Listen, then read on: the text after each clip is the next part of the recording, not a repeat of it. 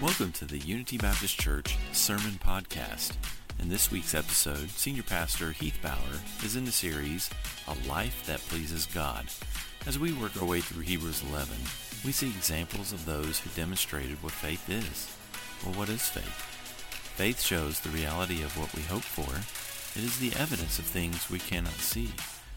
Did you know that fear can crumble the strongest of the strong? The fear of what others think about us has a greater grip on us than we think.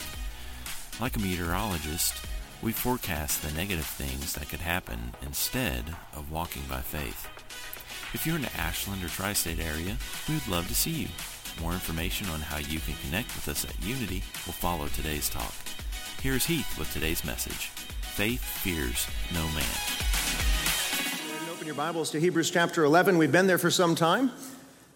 Hebrews is at the very end of your Bible, at the end of the New Testament, a little bit before the very last book, Revelation. You'll find Hebrews in chapter 11. We've been talking about what faith is. That's what Hebrews 11 is. If you want to know what faith truly is, you can see it defined in verse 1. It's, substance of things hoped for, the evidence of things not seen. But then the remainder of the chapter, God gives us pictures. Don't you like picture books? You love an illustration.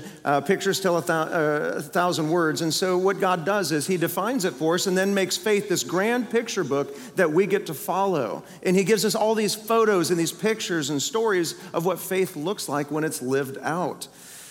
Because faith is not simply a curiosity in the divine. Faith isn't just that you're curious about God or that you believe in a spiritual thing. Faith isn't even just a choice to go to heaven as opposed to a choice to go to hell. That's survival instinct.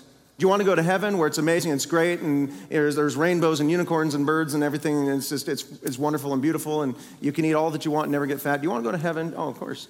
Or do you want to go to hell where it's dark and Satan lives there and it's eternal death? And so there's a lot of people who've made a choice for heaven who never made a choice to make Jesus as Lord. When you read the gospel, heaven is never the end result of the gospel. It's always Jesus. Heaven is a byproduct.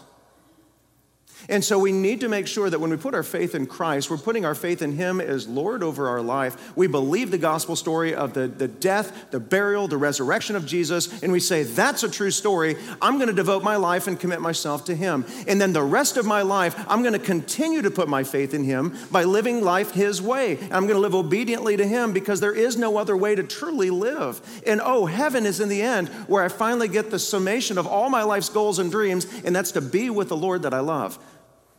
Streets of gold as a byproduct. Well, this morning we're going to look at what it looks like to live by faith. And what's fun is we're going to look at a very ordinary couple. In fact, the text is not even going to give us their name. It's just some guy and some woman. Hebrews 11, verse 23. By faith, Moses. No, this verse is not about Moses. It's about someone else. By faith, Moses, when he was born, was hidden for 3 months by his parents, because they saw that the child was beautiful and they were not afraid of the king's edict. God praises this couple for one thing in particular. It's that they weren't afraid of man. They weren't afraid of people. They were willing to trust God, obey God, and follow God no matter what anybody else in the world thought about them. No matter what they may personally stand to endure as a result of obedience to God, they were willing to do it, and they weren't afraid. And God praises them for not being afraid of people.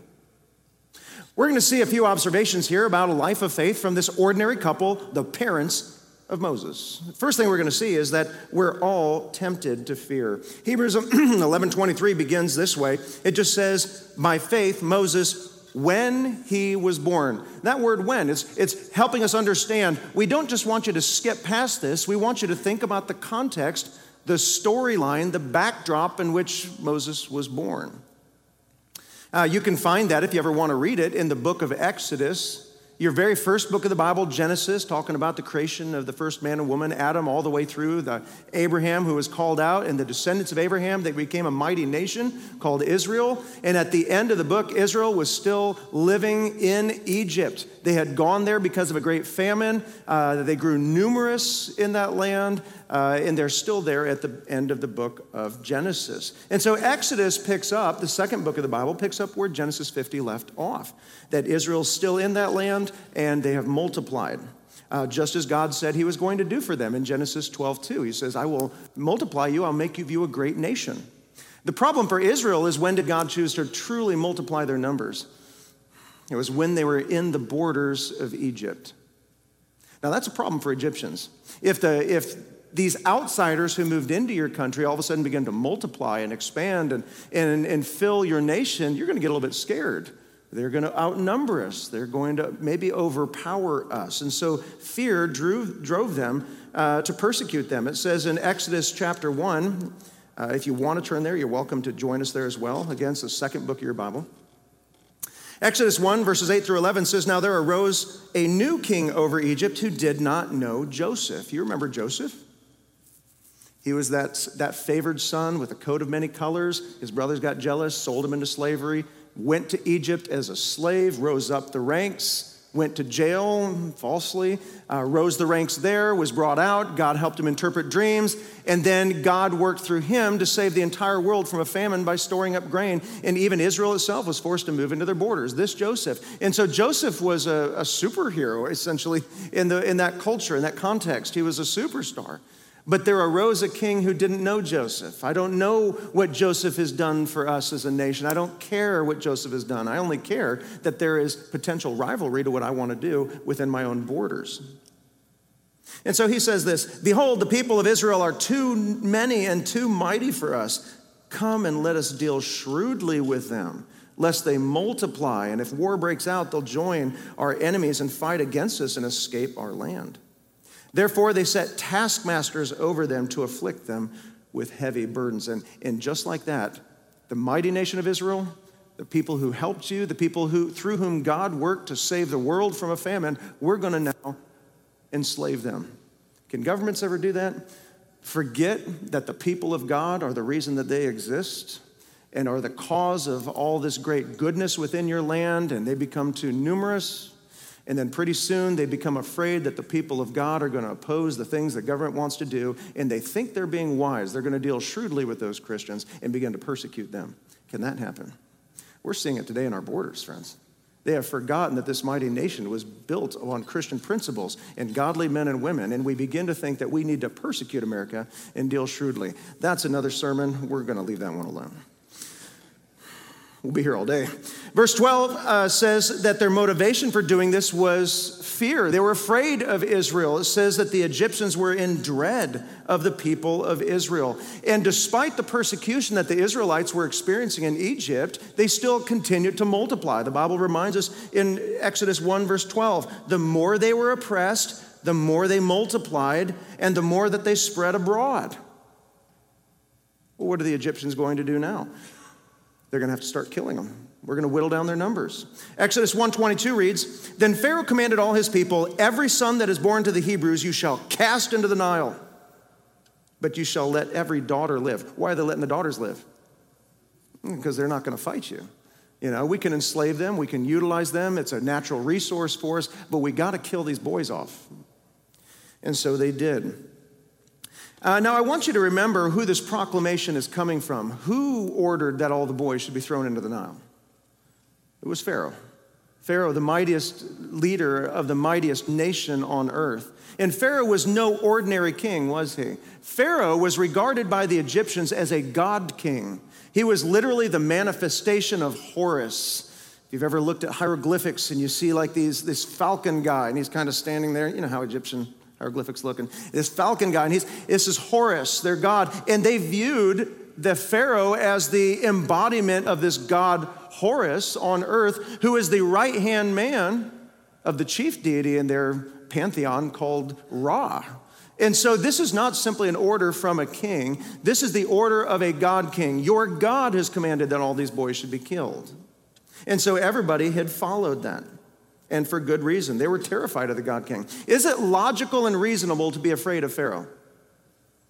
I would argue it is. I mean, this man has the power to enslave an entire nation. Is it logical and reasonable to be afraid of this God King who issues an edict to kill all boys? It's logical. I would even say it's natural to fear those who have power over you and may do you harm. It's natural. It's supernatural to fear God over that kind of a man. And yet that is exactly what Moses' parents do. They don't care what a God King says. They're going, supernaturally speaking, God transforming their hearts, they're going to fear God more than the man who can kill their bodies. In fact, when we don't choose to fear God over man, that's usually when we lead to sin. Isn't that? I mean, think about Peter. One of Peter's worst hours was when he was denying Jesus, did it 3 times. Hey, you're that man who follows Jesus. No, I'm not. No, you are. You have a Galilean accent. We can hear it. You're from outside. You're not from around here. No, I'm not. I don't know this man. A little girl comes up and says, no, you're one of those Christ followers. I saw you. And then he began to swear. Now, it didn't mean Peter was cussing. It means he was taking a solemn oath. I swear in the highest terms I can, I will deny him in the strongest terms possible by heaven and earth and the gold of the temple and your mother. I don't know this man. Why did Peter do that? It was the fear of man and what man could do to him. We have examples all over the Bible like this. Abraham lies about his wife to Abimelech, says, she's actually my sister. Now, why would any man tell somebody that this is my sister? Somebody may have actually, fornicated with his wife. Why was he willing to risk that? Fear of man. He's afraid of what people might do. Israel, they refused to enter the promised land. Why? Because they're afraid of people. They scouted the land and saw giants there. And so they're afraid of people. Even though God had supernaturally delivered them from the mightiest nation on earth, they're going to remain afraid because there's some big people. There's a basketball team there, and we're scared of them. And so they wouldn't enter the land. Aaron makes a golden calf and says, this is the God that led you out of Egypt. Why would Aaron do that? Aaron knows better. He's afraid of the people. He's afraid of what people might do to him. Pontius Pilate, governor, he crucified Jesus. Why? Because he thought Jesus was guilty? No, he tried on multiple occasions to get Jesus released, but ultimately had Jesus crucified. Why?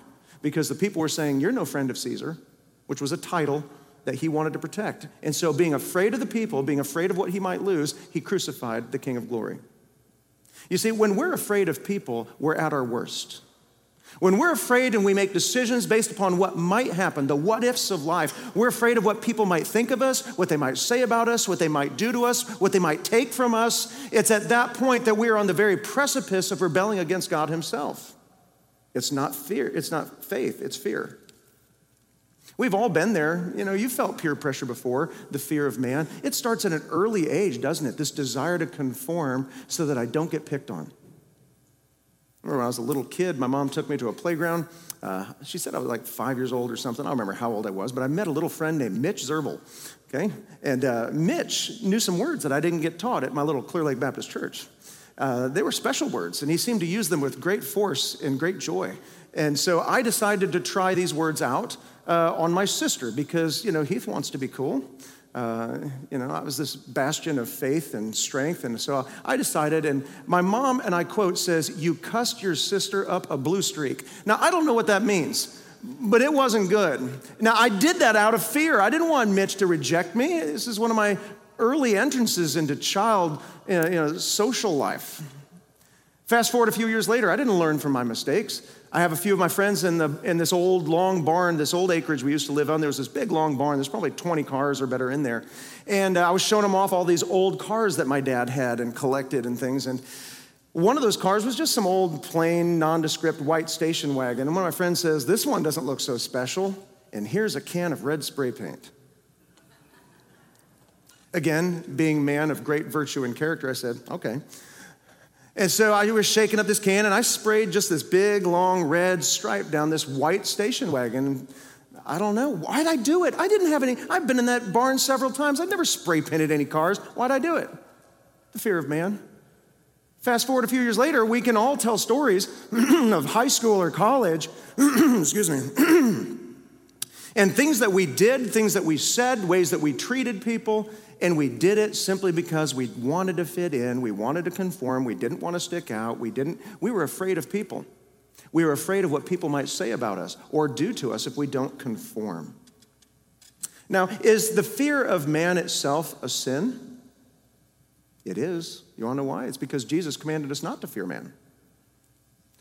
We read this morning right here in worship, Matthew 10:28, and do not fear those who kill the body, but cannot kill the soul. Rather, fear him who can destroy both soul and body in hell. What Jesus is saying is we are all making a choice every day with the decisions that we make. We're either choosing to fear God or fear man, but you can't do both. You can't fear God and fear man. You're going to fear man and you're going to forget God. And that's the most tempting thing to do because man's retribution is immediate.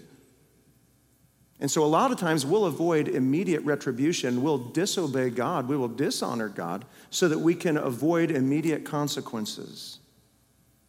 In Isaiah 51, verse 12 and 13, God rebuked Israel for doing the same kind of thing. God says, I am he who comforts you. I'm the one who protects you. I'm the one you should go to. I'm the one that looks out for you. Don't worry. I am he who comforts you. Who are you that you are afraid of man who dies? Think about it. All these people that we're afraid of. You ever go through Facebook and you look back at high school bullies and you see what they grew up to be? And they're like out of shape, bald, and like working at a gas station or something, and they're 55. And they just never really got their life in traction. You're thinking, why was I afraid of that guy? Why was I afraid of this person? And God is saying the same thing. I'm the one that comforts you. Who are you that you're afraid of man who dies? He said, or the son of man who is made like grass. People are like grass, the Bible says. We grow up for a time, we're cut down. It's that simple. We're weak people. Why are you afraid of weak people? Isaiah 2:22, he says, stop regarding man, being worried about what man thinks of you. That's what it means to regard them. You're constantly contemplating man. What does man think of me? What does man say about me? What is man's opinion of me? He says, stop regarding man. And the reason he said that, I think it's kind of funny. He says, stop regarding man in whose nostrils is his breath. This is a weak person. You're afraid of him? You're afraid of this guy?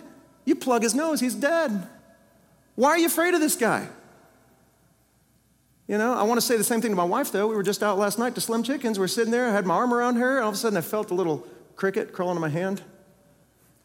If you don't know my wife, so I just kind of tried to casually flick it off my hand, and that's all I had to do. And all of a sudden, Amber, who was exhausted from a day of impact, all of a sudden had the strength of like a battalion of soldiers. And she says, I know what that is. And she is pushing me out of the bench to get out of here. And I want to look at her and say, why are you afraid of this guy? You could step on him. He's not going anywhere. He's not eating you. And she's afraid of this little guy, and she's pushing her husband out, and she doesn't even care what anybody in the restaurant thinks of her as she shamelessly is, pushing me to get out of the bench. And I just thought that was so funny. I was like, you're going in the sermon tomorrow. And that's how God feels about us. The way a husband looks at his wife are we okay, babe? Okay. It's the way a husband looks at his wife about a cricket. Why are you afraid of this little guy? He's nothing he can truly do in any lasting harm or impact. But we react in just this great sense of fear and trepidation. God says, why are you afraid of people in whose nostrils is his breath? Plug his nose and the guy's dead. Why do you care what he thinks of you? Why do you let people define who you are? And yet, don't we do that all the time? When we're going to school and we're in those formative years and we're concerned about what other people think of us. They may not like me. I may not fit in. They made fun of my clothes. They made fun of how I dress. They made fun of, the kids make fun of everything. Or worse yet, we can carry that into adulthood, can't we? And you're still living today out of a fear of what happened to you when you were in high school or junior high. Or you're still living in this prison of fear because of how maybe your mommy or daddy treated you when they were 25 or 30.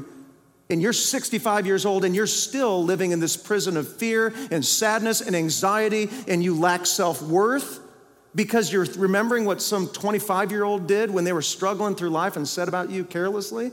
Don't let man in whose breath is his nostrils tell you who you are. God says you're valuable. God says you're competent. God says he has a plan and a future for you. And we have to remember that the only person who gets to define who we are is God. Quit fearing people. That man's opinion of you and what people think of you is of very little value. But what God thinks of you in eternity One day, that's all that's going to matter to you.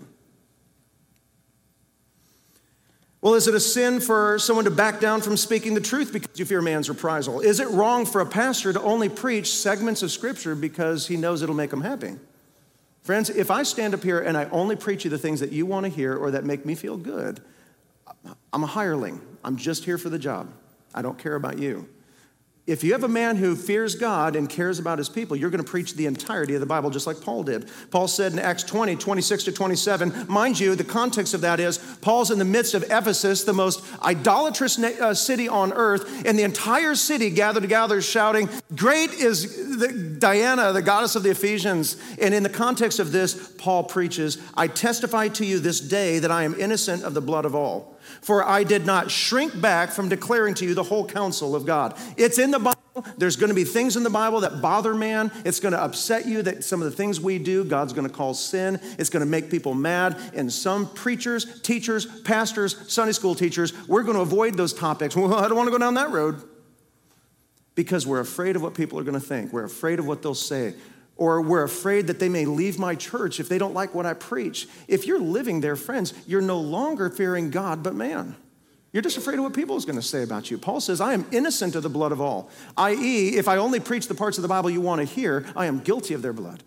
I am guilty of not sharing the word of God and the life-giving truth that Jesus saves, and we can't save ourselves. We're not good enough. If we can't share that gospel message, it's because we're afraid of man, what he'll do to us. And when we're afraid of man, we're not fearing God.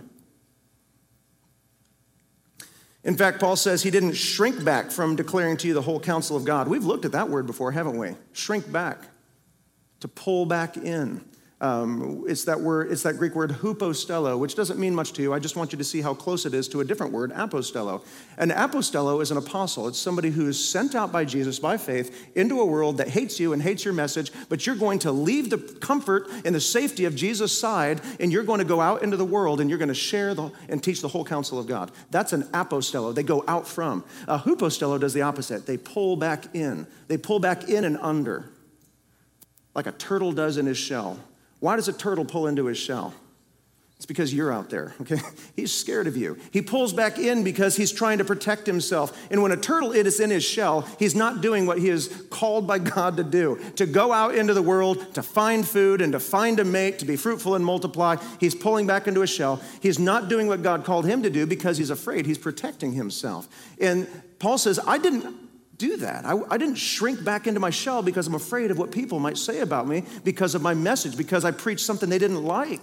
I didn't make decisions on what to preach based upon a desired outcome. I want lots and lots of people to like me. I want lots and lots of people to come to my church. So I'm going to craft a message that's going to appeal to the masses. Paul says, you are guilty of the blood of others. He says, I am innocent of your blood because I won't do that. I'm going to preach the entirety of what God's word says, and I'm going to do it because I care about you and I fear God.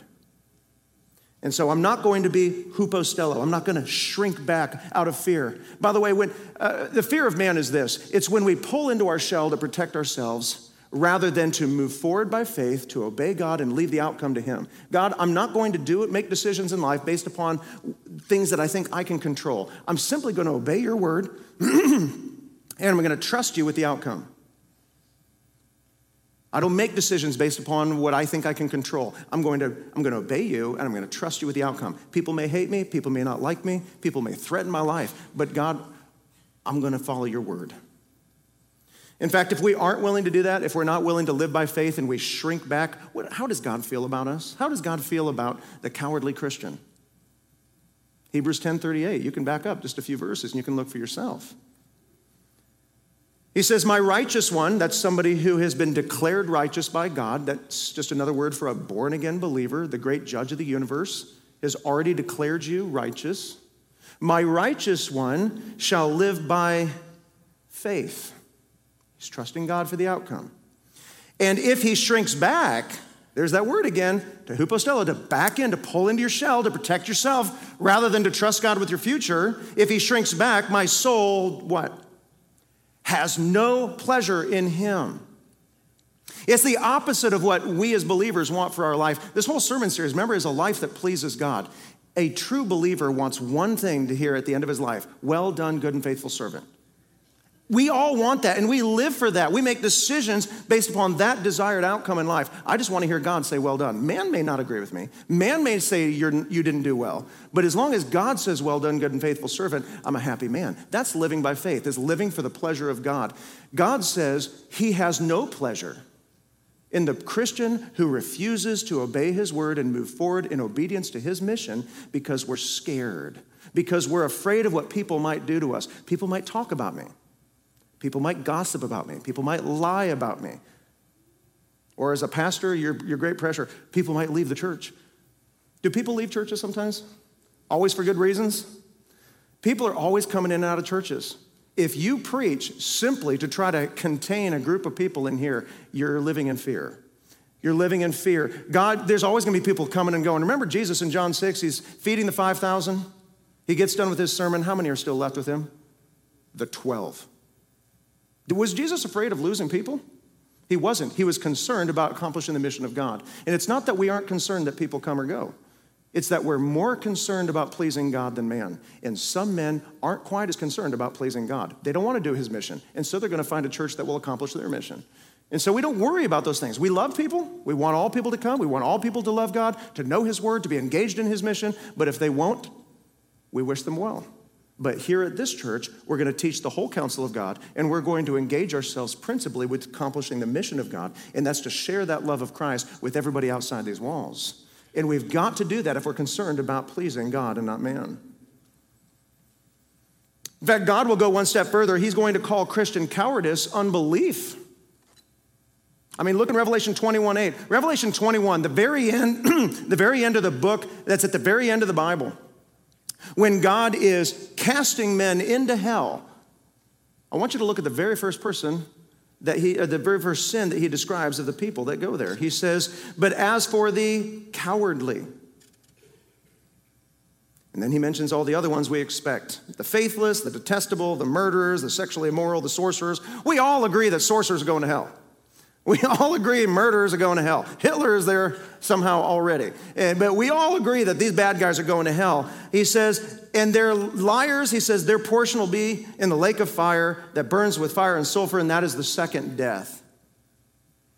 What concerns us is that amongst the sorcerers and the liars and Hitler, he's got a group of people here called the cowardly. Now, that's not talking about people who are a little bit afraid of things. I'm a little bit nervous to... I don't know, you're going to have a surgery and you get a little scared. That's not what he's talking about. He's talking about people who fear God over man, who are too afraid to obey God. They're too afraid to follow God. They're too afraid to put their faith in God because of what people might say. They're too afraid to obey God and follow his word because of, again, of what people might say. And so they are cowardly. They make a conscious choice. I'm going to do what benefits me right now to protect myself, rather than to stick my neck out, to apostello, to go out from Jesus, to obey him, and just leave the outcome to God and trust him. God describes that as the cowardly. It's a symptom of unbelief. I'm choosing not to trust God. I'll tell you, it's very inspiring, because we all struggle with a little bit of cowardice. It's common to us, right? It's something we all have to struggle against, to say, inwardly, I'm afraid of what man will do to me, but I am going to choose to obey God no matter the consequence. I saw some people do that in my lifetime. I've had people in America. I've seen people do it in India. I've seen people do it in China. Of these believers who just they're not afraid of what man will do to them. And they inspire us. I've seen people in China who we've been teaching them, and we're following them in their ministry. We're encouraging them. And I've seen Christians where, they had the one-child policy once upon a time. And we've seen Christians where the government threatens to take their baby, to forcibly take that woman to an abortion clinic and make her have an abortion. And that knowing that's going to take place for their second child, we've known of friends who will defy the Chinese government, one of the strongest governments in the world, to defy the Chinese government, and they go into hiding for 9 months to protect their child. I've seen Chinese Christians who the government is opposing their church. You can't have a church unless the government has its stamp and seal of approval on it, which means basically you're not teaching the Bible anymore. And they will defy one of the mightiest governments on earth. And they will have an underground church, and sometimes they get found out. And some of our friends have been found by the police. They've been put in prison. They've been chained up. They've been water tortured. These are some of our personal friends. This isn't hypothetical. This isn't something you read in a book. They're people that I can give you their names. And yet they still follow God because they're not afraid of what people can do to them. One of our close friends over there, he had a desire to get the gospel out into all the minorities. Government brought him into a hotel one day, forcibly. He, his wife and kids, separated him from his wife and kids, threatened to deport the wife and kids, threatened to make the man disappear. Often in China, when China makes a man disappear, they can do it pretty easily. I don't know if you know this or not. In China, they have mobile execution vans. Our vans in America deliver pizza. Okay? In China, they deliver death. And they will get in there, they will give you a shot, you will fall into a deep sleep and die. They will zip up the bag and they'll drive to the next house. Where are we off to next, Jimmy? We're going to this house. And yet knowing all the while that these things can take place, these people still have the bravery, the faith in God enough that God commands me to do this. I'm going to follow him. Whatever the outcome may be, it's not my job to determine how my life ends. It's not my job to protect myself. Remember, God says that I'm the one who comforts you. I'm the strong one with you. It's not my job to protect me, to pull into my shell. It's my job to move forward, apostello, to move forward and trust in faith that God will take care of me. And even if he allows me to go into a period of suffering at times for doing so, it's worth it because I gain the approval of God. I want to live for that. In fact, for such a person who's willing to do that, Jesus says in Matthew 5, "Blessed are those who are persecuted for righteousness' sake. For theirs is the kingdom of heaven." These are the kind of people that are born again. This is an evidence of conversion. He says, "Blessed are you when others revile you and they persecute you and utter all kinds of evil things against you falsely on my account. Rejoice and be glad." Why? Because your reward is great in heaven, and for so they persecuted the prophets who came before you. Rejoice. Your following of Jesus in faith isn't going to result in an easy, smooth, comfortable life, but it will be a fulfilling life. It will be a joy-filled life, and you know that in the end, the commendation of God awaits you. Well done. That's all I care about. I hope that's all you care about. Number 2 here, through faith, even ordinary people can be bold. When we start talking about the boldness like this, a lot of times we think of these great missionaries and pastors and martyrs of history, and we're like, praise God for those bold people. Don't expect me to do that. Can ordinary people be bold? Hebrews 11:23, it's right there. These are not great men and women of the faith that we think of typically, but God does. Hebrews 11:23, remember, it talked about by faith Moses, when he was born, hidden for 3 months by his parents. That's what we get about them. It's just their parents. You don't even know their names. Gun to your head, how many of y'all could actually tell me the names of Moses' parents?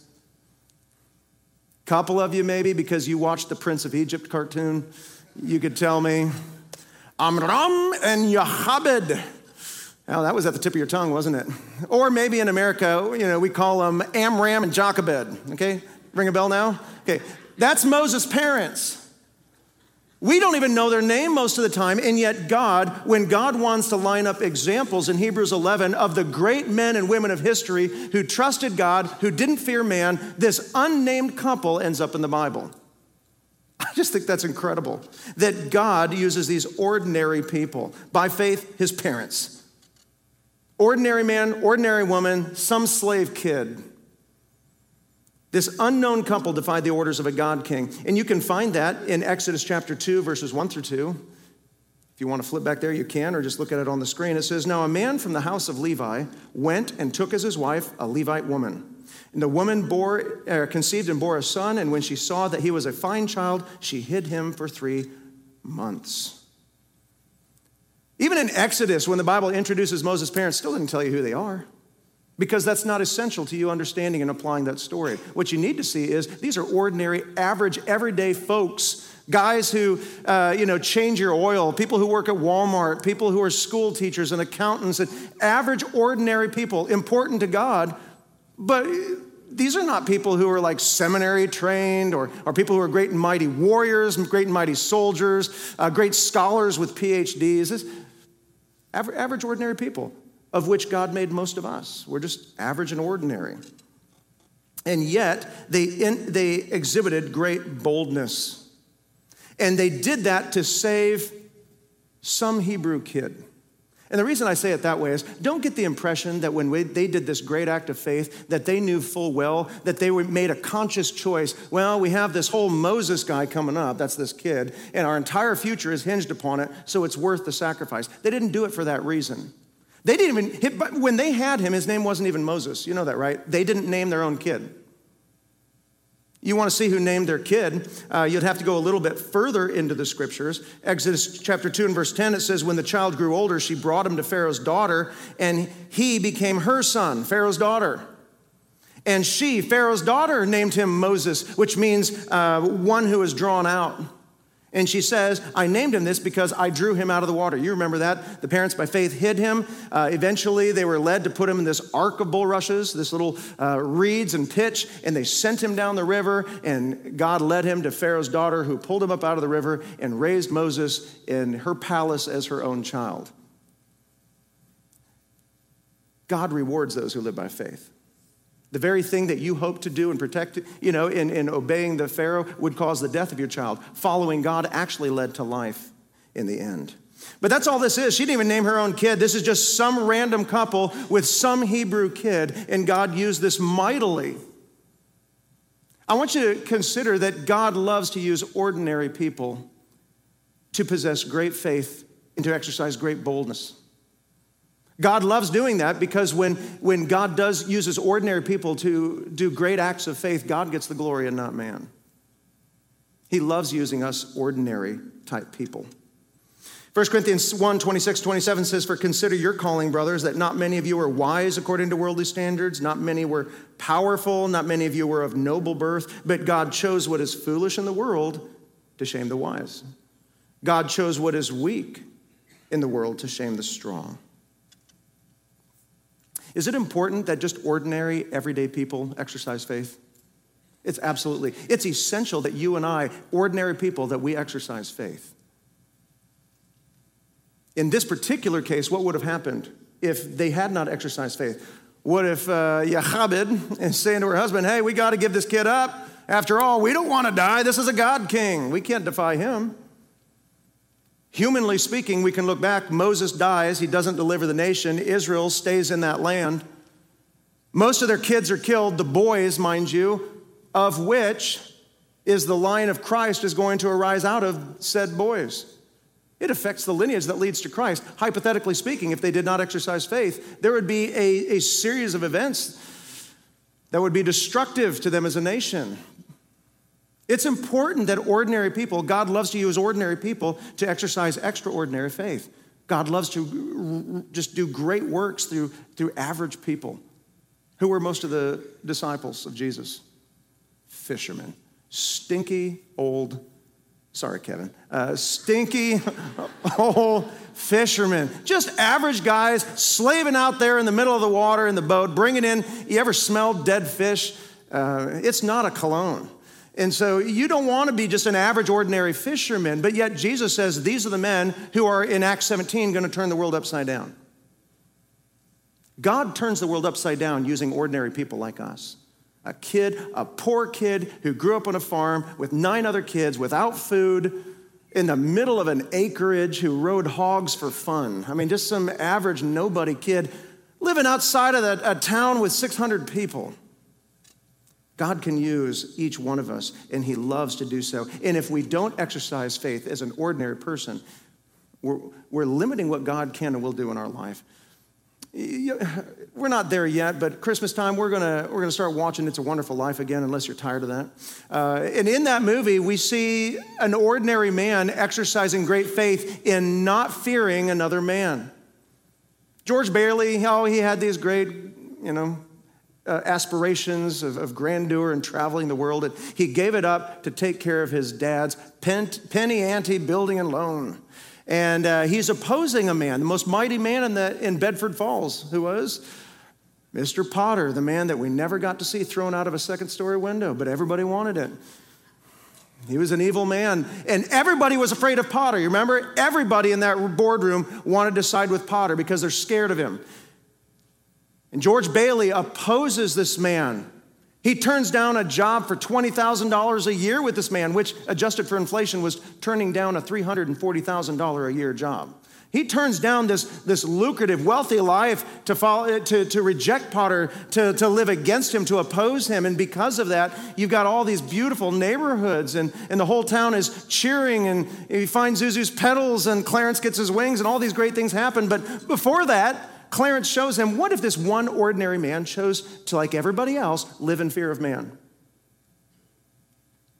Bedford Falls becomes Pottersville. Bedford Falls becomes this hive of sin and decadence and gambling and dance halls and drinking and just all kinds of it just becomes this awful little place you don't want to live. You don't want to live in Potterville. But because he wouldn't stand up to him, the entire town just gave in to Potter. But this one man stood up against him. And so Clarence is showing him in his life, what would life be like without you? It becomes Potterville. Your brother Harry dies. All the men in that landing craft died because Harry wasn't there to save them. The life of a single individual choosing not to fear man, choosing to live by moral principles makes a difference. Well, how do ordinary people get there? The same way George Bailey did. We have to believe in a moral principle. We have to trust God with the outcome of that moral principle. Number 3, fear of man is lost as we fear God. Back to Hebrews 11:23, it says, by faith Moses, when he was born, was hidden for 3 months by his parents because they saw that the child was beautiful and because they were not afraid of the king's edict. And so the focus of this couple is that they didn't contemplate their outcome. They weren't worried about the king and what he might do. They were concerned about one thing chiefly. It was a moral principle that caused them to not be afraid of man. And this moral principle in this particular one simply says, because they saw that the child was beautiful. Now, we need to understand what that means. At first glance and reading of Hebrews 11:23, we get the impression that they just saw this beautiful little pudgy kid that was born to them, just so gorgeous, that this kid is too cute to throw in the Nile River. But that's not at all actually what it's saying. If you want further clarification on this verse almost repeats itself verbatim in Acts chapter 7, verses 20 and 21. Stephen, the church's first martyr, he's going to get killed for this sermon. He preaches this message about Israel's history and things, trying to reveal to them that Jesus is simply a fulfillment of the Old Testament. And he comes to Moses and he says, at the time Moses was born, and he was, you see, Hebrews 11:23 here, and he was beautiful in God's sight, and he was brought up for 3 months in his father's house. And so this reveals a little bit more about what the motivations were. It's not just that they were so in love with their child, is that they realized a moral principle. This child is beautiful in God's sight. This child has inherent value. And because God says this child should not be killed, I'm going to defy the orders of a king. That takes faith. And that's why they find themselves in Hebrews chapter 11. The only way we're ever going to become bold believers for Christ is, first of all, you have to know who God is and trust him fully. And then you have to know what his word says. If you don't trust God, you're never going to live boldly. You're going to live the life of a turtle in a shell. And if you don't know what the word of God says, you can't stand boldly for what is true. So you have to trust God implicitly, and you have to know his word deeply. When those two things are present in a believer's life, that you know the word of God and you trust that it is the word of God, there is no man who's going to prevent you from following your obedience to God and hearing the words, well done. That's where boldness comes from. It's why that Moses' parents were so bold here. They knew who God was, they followed implicitly, and they knew the values of God. They have a moral principle that this child is beautiful in God's sight. You think, well, I don't know if that's me or not. You see, boldness, I'm an introvert, I'm not an extrovert. But understand again, those are just psychological terms. They're describing what they're observing here. I'm not real excited about those terms and letting those terms define us. Can God use quiet people? He absolutely does. Most of the bold people I know are these people who work in the backgrounds, who work quietly, who follow God, have a deep-seated love for him, who spend time in his word, and they just don't move. They just don't budge from God's word. I will not be moved away from faith in God. And so boldness is not a personality trait. They're bold because they have a deep-seated trust in God and who he is, and that his way is right, and they know what the word of God says. Armed with that, there is nobody they fear. They fear God alone. I want you to understand how much freedom that is to only fear God. You know, even in nature, you look out there and you see some of these little timid creatures. You ever look out your window and you just see these little sparrows, these little brown birds, these little nondescript birds? Anybody have a pet sparrow? They're not beautiful. You're probably not going home to eat roast sparrow, most of you. They're not valuable birds in human thought and evaluation. Just this little brown bird, and they're scared of everything because everything eats them. And so, a leaf falls to the ground. That little sparrow, he's taken off. But have you ever observed a little sparrow chasing like a big old crow? Because he got a little too close to the nest. All of a sudden, this little sparrow that flies off at the drop of a leaf, you'll see him exercising tremendous faith and confidence and boldness, because there's a moral principle that he's aware of. Number one, that I have children that I dearly love. And number two, there's a crow here that wants to eat them. When we have a deep love and we have a moral principle that we firmly believe in, you can find boldness. The boldness that causes a little sparrow to chase off a giant bird. Just proves you don't have to be big to be bold. You don't have to have a title to be bold. You don't have to have a degree to be bold. You don't have to have a lot of money to be bold. You just have to trust God and know what his word says. And God can give you the boldness of that little sparrow who somehow ducked into a phone booth and became Superbird and, is fighting crime. God can do that with us. You don't have to be big to be bold. We just have to have a boldness to act on what God's word says. The alternative is to live a life of fear and to pull within and to hupostello and to back under and to hide and to try to protect what little life we have. But can I tell you, that's a miserable life to lead. Proverbs 29:25 says this: the fear of man does what to you? It lays a snare. When you're afraid of people and you make decisions always based upon the what ifs of life, what if they won't like me? What if they won't accept me? What if they say bad things about me? What if they lie about me? What if they leave the church? What if they get angry? What if they give me an angry email? What if this person won't be my friend? What if this person I share the gospel with at work, what if they think I'm silly and stupid for doing so? What if? If you're living your life based upon what ifs and you're making all of your decisions in lives trying to avoid all of those what ifs, can I tell you, friends, you're living in fear of man. You cannot live life trying to judge the outcome of something and then backpedaling and seeing what safe little decision can I make in my life that will avoid the possibility of the what ifs, of somebody getting upset. And we're going to live in fear of other people. We're afraid as a church to reach out to our neighbors because some people may not like that. We have to ask ourselves a different question. Is God like it? Does God like it when we show love to all of our friends in the neighborhood and not just a few? We're afraid of the what ifs, aren't we? We're afraid you go to school. You're afraid, what if people won't accept me? So I'm going to talk like them. I'm going to act like them. I'm going to watch their filthy movies. I'm going to drink what they drink and smoke what they smoke. Whatever people are smoking today, you guys are smoking with electronics these days now. I just want to fit in.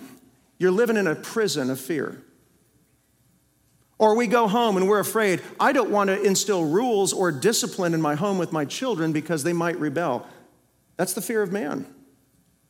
Or husbands, I'm afraid to lead my home to follow God and to honor God's principles because I'm afraid of what my wife might say to me.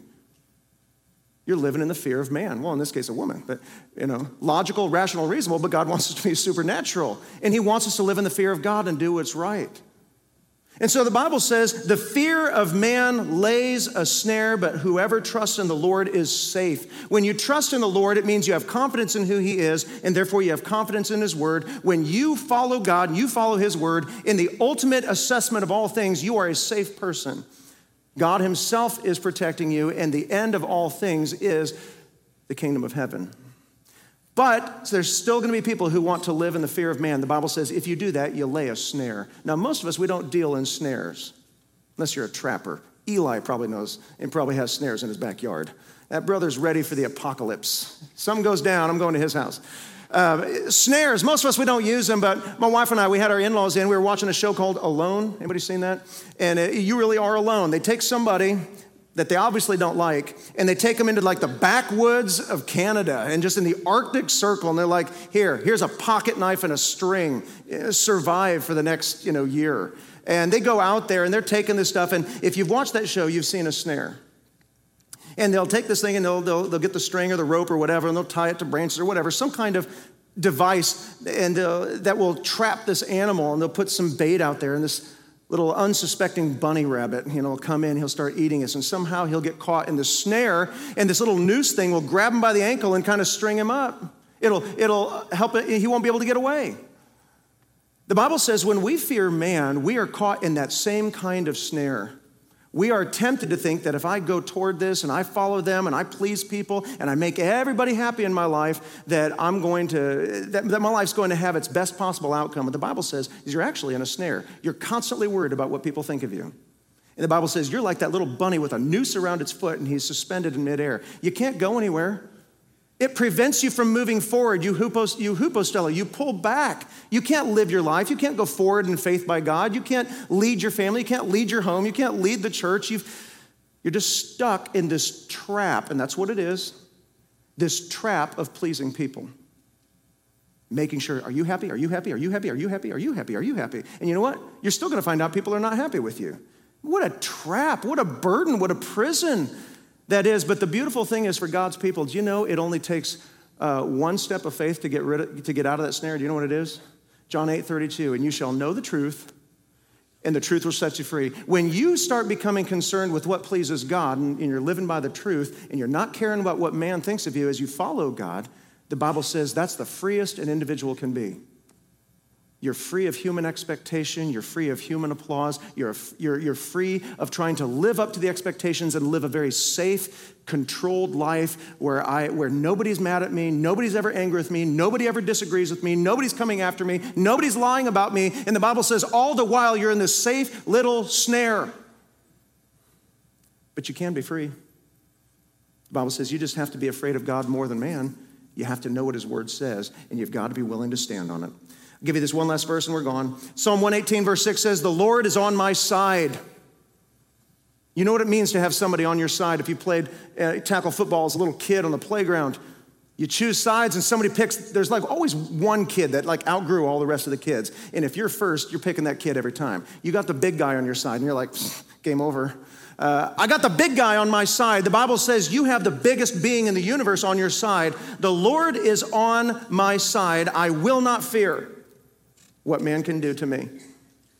When we know that the biggest, greatest, strongest, most infinitely powerful, infinitely wise being in the universe is on our side, it's then that you can live outside of the snare of the fear of man and you can move forward and follow in obedience to God. I want you to see here what he says, I will not fear. It shows us that fear is a choice, but so is faith. Let's close in prayer. Father, we thank you today as we study your word that we can live as free people. That God, we don't have to live with this grand burden of making just the loudest voices in our life happy. Just trying to go around and to please the angriest voices in our life.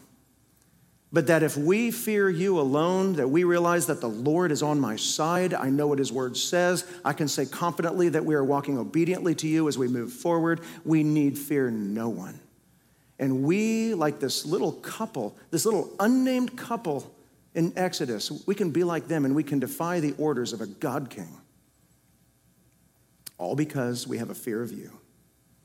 Lord, I pray for each person here that we would have boldness, the right kind of boldness, not a cockiness, not an arrogance, not just pushing to get our way, but that we would have a boldness to stand on your word, to move forward in life obediently, and just live in the freedom of not being afraid of what people will say, in the freedom of not worrying about what people think of us, just knowing that there is a God on the other side of this life, on the other side of this vale of tears, this valley of the shadow of death, on the other side there is a mighty and powerful God who's looking out for me, and he's going to say, well done to me one day. God, we live for that day, and we live only for your applause. Give us the boldness to leave this place, God, and to live in obedience to the word, and to go and do the things that that we know deep down we should have always done, and just trust you with whatever outcome that brings. We ask this in Christ's name. From all of us here at Unity, we would like to thank you for spending time with us today. If you would like to know how to surrender your life to Christ, or if you'd like to share a response, visit us at www.unitybaptistashland.com. We would love the opportunity to help you in your next steps. You can also connect with us on Facebook at UBC Ashland. If you like what we're doing, don't forget to like and subscribe and share our podcast. Until next time, may we do as Psalm 119:10 says, "With my whole heart I seek you. Let me not wander from your commandments."